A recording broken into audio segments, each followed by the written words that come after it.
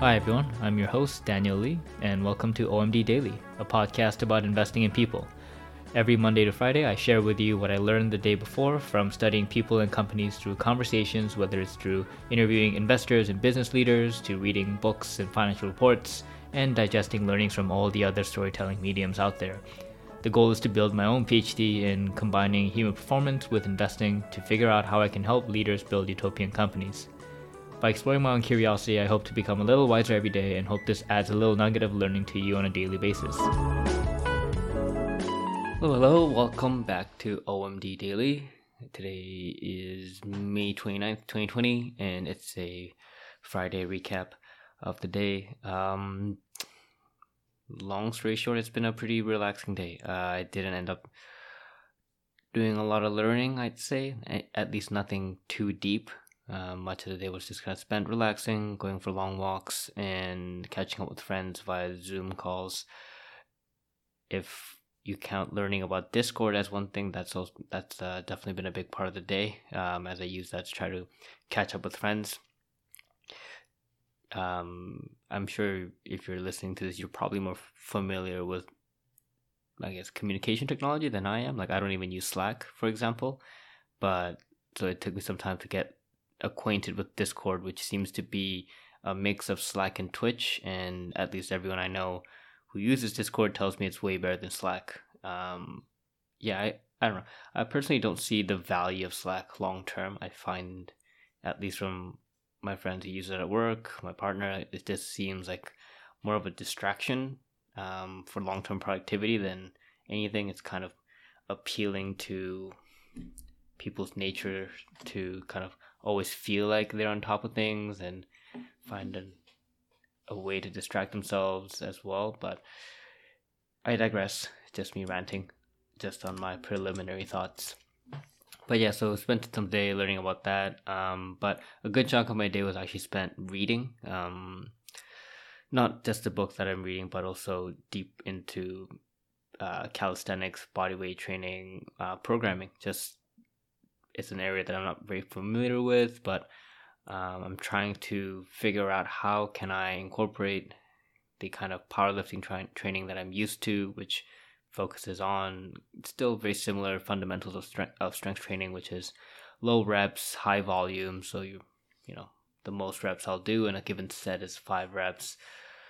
My sweet spot tends to be in the 3 to 4 rep range. That's kind of where my data collection has resulted in, and the kind of rep exertions like the RPE, which is used for auto-regulated training, tends to fall along the bands of 7 to 8. And if you're not familiar, or if you're not familiar with auto-regulation type of strength training, it's a way of training and kind of creating sets and rep schemes dependent on how you feel that day. So you have to be very aware of listening to your body and knowing what signals actually indicate your body getting fatigued during the day. And so it requires a lot of years of data collection. So I switched to this kind of RP style training a few years back, and based on 2 years worth of data I collected, I've kind of found kind of sweet spots of how I respond to the squat, bench press, and deadlift over time. And even then, it's been like a continuous experiment for the 2-year period, where I might see like 3-month period of huge increase in strength, as followed by 3-month periods of huge decline, but I guess like I'd also see declines, or also just kind of complete stasis, just no movement in strength patterns. Each exercise also responding differently to different stimuli. So yeah, there's been a lot of collection that way, but I think moving over to bodyweight fitness, I'm trying to be cognizant of that foundation, but the foundation I have in powerlifting and how I respond to certain levels of RP, certain levels of rep ranges, how I like to structure programs, like the typical 4-day per week training style, where every day is a full body, starting with either squat or deadlift, and then I usually bench press every day. That kind of style to a bodyweight fitness style, which is definitely different. I can try to keep rep sets and rest intervals similar, but then the load mechanics, like the weight that incorporate the movement patterns, can definitely be different because of that. So a lot of my time was actually spent just getting acquainted on progressions and trying to figure out just personally like what I'm trying to achieve with calisthenics type training, and also being cognizant of the fact that my gym probably won't open for another 2 months if I'm lucky. So that's got me thinking about maybe this isn't even just a maintenance form of training. That was kind of what it was prior to. So for the first 2 months of the COVID lockdown, I just followed a very kind of routine, full body sequence 3 times a week of using pistol squats, handstand push ups, and I didn't have a pull up bar, so I couldn't do that. But the idea was to just continuously focus on key strength areas, focus on continuously moving so that when the gym opens, I'll be ready. But it doesn't seem like that's going to happen anytime soon. And so I've been constantly trying to figure out how can I have the best carryover to my main movements of the bench press, the deadlift, and the squat, so I don't lose an egregious amount of strength. But at the same time, what can I do to actually get better in my weaker areas? Like, I know my back is definitely much weaker than the other parts of my body. Like my posterior chain, like my lower back is probably pretty strong from all the deadlifting. My quads and hamstrings are pretty strong from the squatting. My upper body, especially the pushing motion, is strong because I do benching 4 times a week, but my pulling is extremely weak on the vertical and the horizontal planes, just because the amount of pull-ups I do is definitely shockingly low. And so that's got me thinking more about what are the goals, what do I want to work on. And yeah, so spent the day just building out kind of the first test at a program. They say it's better to have a program that you can consistently run suboptimally compared to the most optimal program that you'll never adhere to. So the one I've designed now has a similar intention to the powerlifting program I've had before, which typically was 4 times a week of heavy lifting and 2 to 3 times a week of mobility and cardio and correction work.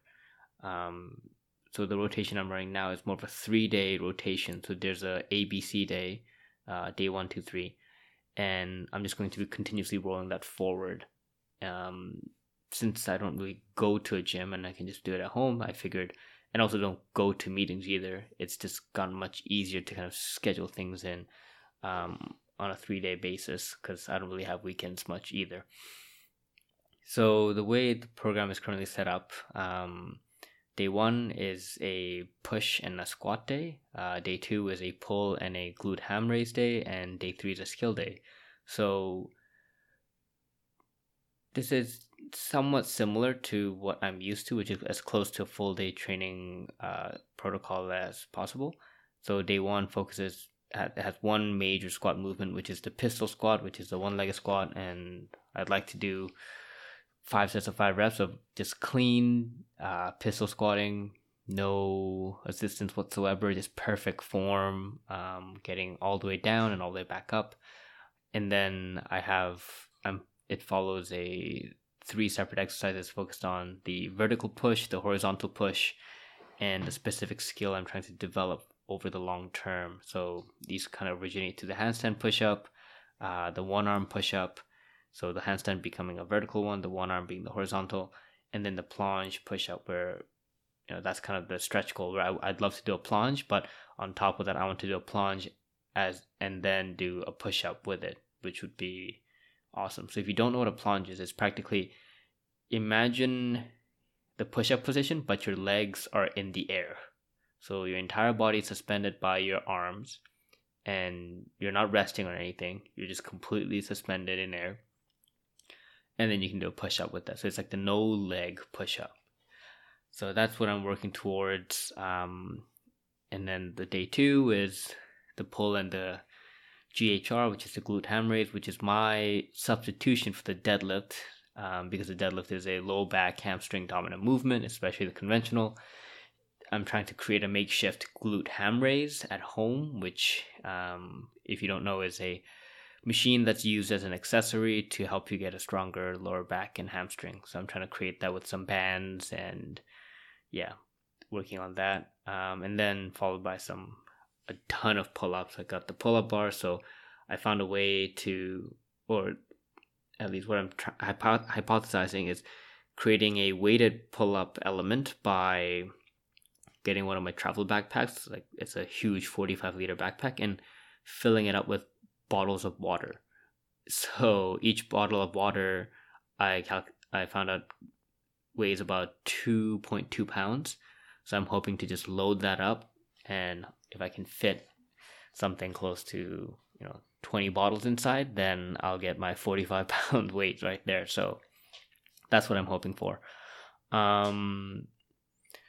Yeah, and honestly, it's just doing a lot of pull-ups, a lot of chin-ups. And the stretch goal there is eventually I'd like to be able to do a one-arm pull-up, so not assisted, none of that, one arm is actually on the pull-up, but you have the other arm like grabbing your wrist, like none of that, like, but actually a free one-arm pull-up. They recommend you only do that if you can actually do 90 pounds, so half your body weight in weighted pull-ups. So for me, that'd be more like 70 pounds, but I think I'll move over as soon as I can do about 90 pounds, just so I have that more wiggle room. And then the big skill I'm hoping to work on, is the front lever, which is so the plunge that I just talked to you about, where it's practically like a push-up, but with your legs suspended. Just think of the inverse of that. That's what a front lever looks. So you're hanging on the pull-up bar, but your body is completely horizontal. And on top of that, I'd love to be able to do horizontal rows, so inverted rows, while in that position. That would be the stretch goal. So that's what I'm working on. And the skills are to help with that are working on my handstands on my day 3, working on my L-sits, which is practically you suspend your body off your hands and you're sitting in this L position, but you're completely raised off the floor just by your hands. So that requires a lot of scapular depression and arm and core strength right there. So yeah, we're designing a program to make that all happen. I think I'm using a mix of the kind of full body powerlifting scheme and read deeper into Pavel Tsatsoulin's grease the groove technique. I've been experimenting with that as soon as I got the pull up all day, and I think that might be very possible now since I'm kind of trapped at home. So grease the groove technique is that you just kind of sporadically throughout the day do 2 to 5 reps of a given exercise at random intervals, at least 5 minutes rest, at ideally 10 to 15 minutes. So I got the pull up in the morning, and I've just been doing I think I did about 10 sets of pull-ups with sometimes 30-minute intervals, sometimes an hour interval, but constantly just doing pull-ups. So that's the idea. I'm hoping to incorporate that further. I think as I fill out my Google Sheet more with the data, etc., I might think about sharing it on my site. So just stay tuned for that. You can subscribe to my newsletter. I'll probably share it there if I ever do decide to share it. I'm a little self-conscious, so be aware of that. But yeah, that took a lot of my day. Just my Google Doc was just filled with tabs and trying to figure out what do I want to do, what I want to focus on, what progressions do I want to take up. If you're ever curious about learning about bodyweight fitness, like calisthenics, just go to Reddit. They have an awesome community, and I spent the whole day just digging into all the information there. And then the second part I want to talk about is about this investor that I've kind of dug into, called Josh Tarasoff. Josh Tarasoff is the founder, managing partner, and I believe the only employee of Greenlee Capital Partners. I learned about Josh in the past because a few investors that I think maybe possibly more prominent or widely known investors in like the kind of Twitter or financial social media universe, like Rob Vinal, and I think he's based in Switzerland or Germany. Michael Schern, he wrote the investment checklist. And damn, I'm blanking on his name, which I feel very bad about. I've been really reading his stuff a lot too. John Huber from Saber Capital. So they've all been each, like, I'd be reading their kind of letters independently, and they all make kind of a reference to this guy called Josh Tarasoff. And so when three people I like as investors triangulate to a singular individual, it gets me curious on, well, who is this man called Josh Tarasoff? So quick background on him. He started Greenlee Partners, I think, in 2007, 2006, he said. And he started right out of business school. He went to Columbia because he wanted to learn about value investing. He was a banker before that, and he thought the fund industry compromised too heavily on asset gathering, so he wouldn't really be able to be the investor he wanted. So he just launched a fund with $2 million of family and friend money right out of school in 2007. And so I read through kind of three major kind of interviews / articles about him, and I figured I'd just kind of share the learnings I had from those three. It's quite challenging to find stuff on Josh. Like I've compiled, I think I might have maybe one or two more readings I can do on him. So if you do have if you happen to listen to this and you happen to know about the investor called Josh Tarasoff, then I would highly appreciate it if you would send me some material you have on him that I haven't talked about today. So I'll begin by, I guess, talking about the first interview I read, which was a 2017 interview he gave at the Ben Graham Center. I believe that's the value investing program in the University of Western Ontario's business school. So what to talk about? I think what really drew me to Josh was his kind of unique investment style, where I think in a nutshell, he says it's kind of like buying fantastic businesses at high multiples and holding them forever. So it sounds very familiar to the traditional compounder type investor, the growth investor who, buys a company like Amazon and just watches it grow, right? It's kind of also similar to Buffett and his kind of Phil Fisher side, where it's buy a company and you never want to sell it. But what I find interesting about Josh is that he's been very open and vocal about how well, at least one thing is that culture is super important. And so he talks about the intangible value of culture and how it is another factor into the competitive advantage. And I haven't seen many investors actually talk about that openly. So this, I think, for me was a radar that attracted me to him. And I think a part of that is also having an owner-led management. I think Josh talks about how he has 11 companies in his portfolio and 9 of them are founder-led and 2 are founder-led in like a chairman position, with the CEO having been there for 20 plus years. So they're kind of like founder-like. They're kind of part of the family. And on the culture side, something else that I found interesting that he talked about was how it's one of the hardest things for him to kind of assess, but also a place where he's made the most mistake on is where it's been like a borderline thing. So like it's where the culture of the business is kind of okay, and he just doesn't have a high conviction on it, but he just wants it to like fit, he'll kind of rationalize it, and that's kind of the bias that he's, I think, referring to. And that's been the most, I think, difficult thing that he's talked about in terms of his investment process. And I think what he's done to overcome this weakness that he kind of refers to as this desire to kind of compromise, or I guess more of the behavior where he ends up compromising on his kind of strict view on culture and even like business model itself, where he'll do all this research and he says that after doing the research he has this instinct and he might want to just buy it, and he'll kind of compromise it. It'll work out, but later on after purchasing the investment it might actually not work out, and he'll realize that he missed all these points.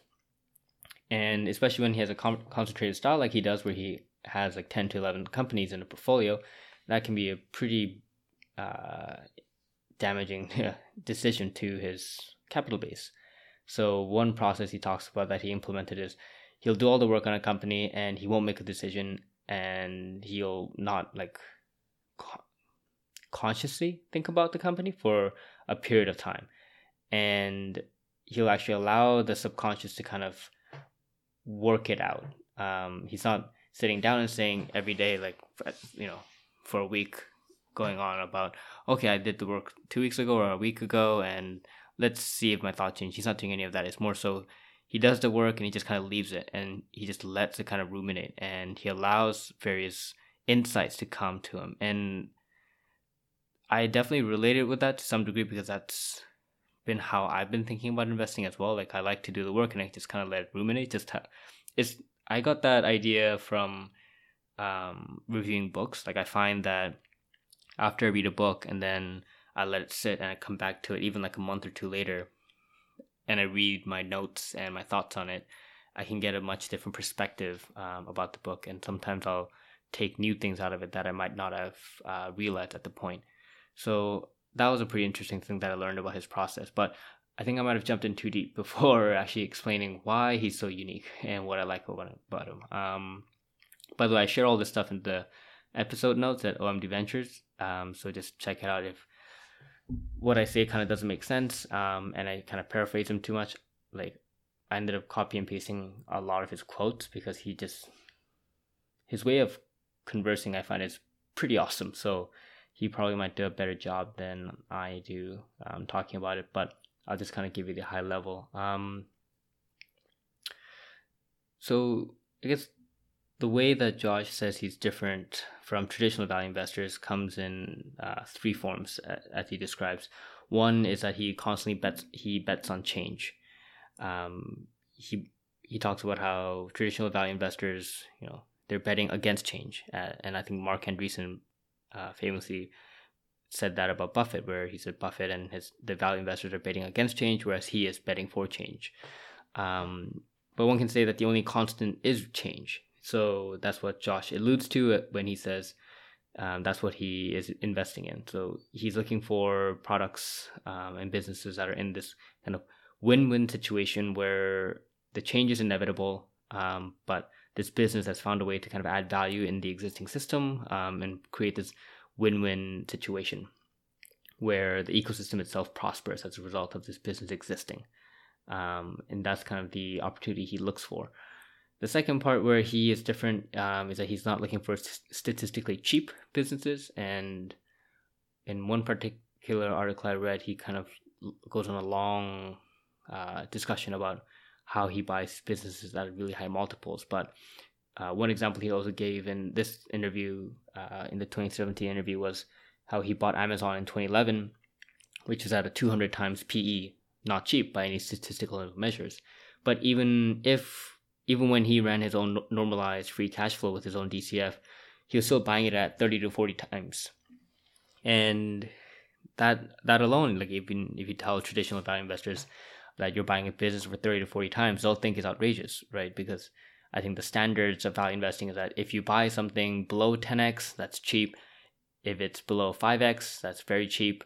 If it's 15x, it's kind of average. And then 20x is kind of frothy.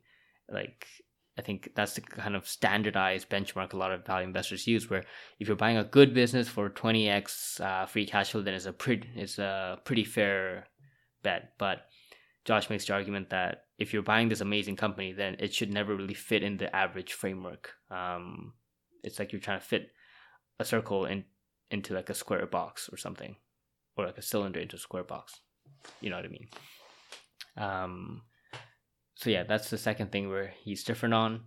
He just doesn't buy statistically cheap companies, and he doesn't think that these companies should ever be statistically cheap at all, because that's kind of the advantage. Like, these are very unique and weird businesses. They don't really fit inside traditional valuation metrics. That's the whole point. And then the third is that he holds businesses for a really, really long time. And that's kind of the short form of his long, I'd say, speech, where he kind of talks about how most investors kind of have this belief that companies that are systematically undervalued will kind of mean revert, in 2 to 3 to even like 5 years. But there are plenty of cases where these great companies will be systematically undervalued for decades. Like, you look at Walmart, you look at Berkshire, Amazon, Netflix. Like, these compounding businesses were arguably undervalued for a very, very long period of time. For people might have noticed in 2000 or 2010 that Amazon was a great business, but even then it was undervalued, right? It might have still looked super expensive in 2010, but compared to 2020, it's nothing. So the idea is to not be constantly looking for a business that will kind of mean revert into its valuation, but to buy something that is going to do better for 5 years, 10 years, 20 years. Yeah. Sorry, I'm just kind of reading through my notes. So I think that's kind of the first. That was a great overview of his kind of investing style. He talks about his investment in Markel, Trupanion, Berkshire, Amazon as kind of examples of his investment philosophy. And then I read a Korean investing blog where the writer kind of wrote down thoughts on a 2018 lecture that Josh had given. I don't know where he gave it at. The blog wasn't very clear, but I kind of pulled out some learnings that I thought were pretty valuable to go on top of the 2017 lecture or interview I read about. So Josh kind of talks about how circle of competence is important, and he started out kind of figuring out or putting in place immediately what his circle of competence probably was, and investing in that circle, and then continuously learning to expand it. And when you have a style where you invest in compounders, and when you buy a company and you want to hold it for a very long period of time, it gives you the advantage where you don't really have to be going around chasing for ideas constantly. So you can actually take your time expanding on your circle of competence. So in this lecture, Josh said his circle of competence is in this kind of area of volume price virtuous cycle, which I took it as a reframing of what Nicholas Sleep from Nomad Capital talks about as the economics of scale shared, which is the business model he used to refer to Amazon, which Josh is also a big fan of. And I think it's the idea of where the business is a low-cost producer and it has a cost advantage, but instead of only taking it for itself, it uses that to create customer value proposition where you share the economies of scale, and you use that to widen your moat further, and that actually expands your earning power. So that's the kind of business that Josh seems to be interested in. It's kind of like the marquee Seattle companies like Costco and Amazon. And he also talks about how quality companies are businesses that do not exploit the system, but actually add value to the system. And that, I think, is a very powerful model to think about. It's like the win-win situation, but there are many companies that exploit, flaws in government regulations or inefficiencies inside the industry and try to exploit it, whereas others try to add value, and that might not be profitable in the near term, but that can actually be extremely valuable in the long run. So that was a very important mental model to kind of incorporate as well, and to just think deeper about. I think he kind of calls it as looking for a company leading an inevitable change to an industry or behavior and is in the position or it's already at scale. That's kind of, I think, in a nutshell, the kind of companies he's looking for. My interpretation of it, at least. Something else that was unique in the lecture was how he talks about tiebreaker brands. So there's a traditional mental model in investing where people seem to create two mutually exclusive buckets of companies. Like a company is either a franchise or a commodity. Like Buffett commonly says, you want to buy franchise companies that have earnings powers, that, i.e. have powerful moats. And commodity businesses are bad because they are kind of price takers. They're not price makers. But Josh talks about this kind of in-between stage where you have these tiebreaker brands where you have a situation in a commodity environment where a trusted brand will win business and be able to charge a premium. And some examples can be like Deloitte in professional services, where professional services is a commodity, but they can charge a premium and they will probably win over clients just purely based on the brand. And this can be kind of collectively said for the big four, who have a chunk of the professional service industry, who in all definitions is kind of a commodity, right? Same can be said for like AWS, for cloud computing services. Like there are other cloud providers, but customers will probably choose AWS because, why risk it? Go for the one that's trusted and just pay a little premium. He also has like a brief talk about Spotify, where I think the biggest takeaway for me was that Spotify is in a win-win business environment. I think that's something I talked about in the previous couple days discussion about Spotify. But yeah, it was kind of nice to hear his perspective on it as well. I didn't go out looking for confirming evidence, FYI, but when I read about how Josh looked at Spotify as a win-win business that helps record labels and consumers, I was it was pretty nice to learn about that and hear his perspective. But something that I didn't think about was how the record labels were actually making possibly even more money distributing through Spotify than with traditional like CD channels, because the margins apparently are lower. And so for the record labels, giving up a bit of the distribution to Spotify isn't really anything, because they'd always been doing that to various kind of music outlets through all the CD distribution in the past. So this is actually a better development for them. Once again, win-win. And the final thing I read on Josh was from a Microcap Club article on thinking different to be better. I kind of dissect or pulled out 3 huge quotes relating to what Josh talked about, and they kind of touch upon this overall perspective of just paying a high multiple for a business. And I actually think it was actually pulled out from the 2017 interview that I kind of just talked about. But regardless, it talks about the value of looking at business in a different way, like not just looking at something that's statistically cheap because everyone else might be doing that, but trying to have insight, trying to have a very perception in how you value a company, and just thinking again about if you're actually buying an amazing company, does the 30 to 40 times multiple really, like, when you compare that to the average, sure, that's expensive, but you're not looking for an average company. So thinking differently about how should I put this? The valuation aspect of it, and not being tied down to what the industry decides as what is expensive or not, but actually having personal judgment on whether this actually is expensive or not based on the actual the long-term prospects of the business. It's always nice kind of hearing someone talk about valuation in a different way than the traditional value investing circles. So that, I think, was a big kind of refresher on top of the past articles I'd read. Another quote was kind of on how just pounding in the mindset of the fact that exceptional compounders are by definition doing something idiosyncratic and weird. So people are fundamentally not super comfortable with that. They will not look statistically cheap, and they will not be understood well by other people. So just remember that. He also says you generally won't find misunderstood business with revenues growing double digits, no debt, 20% ROICs, insider purchases, etc.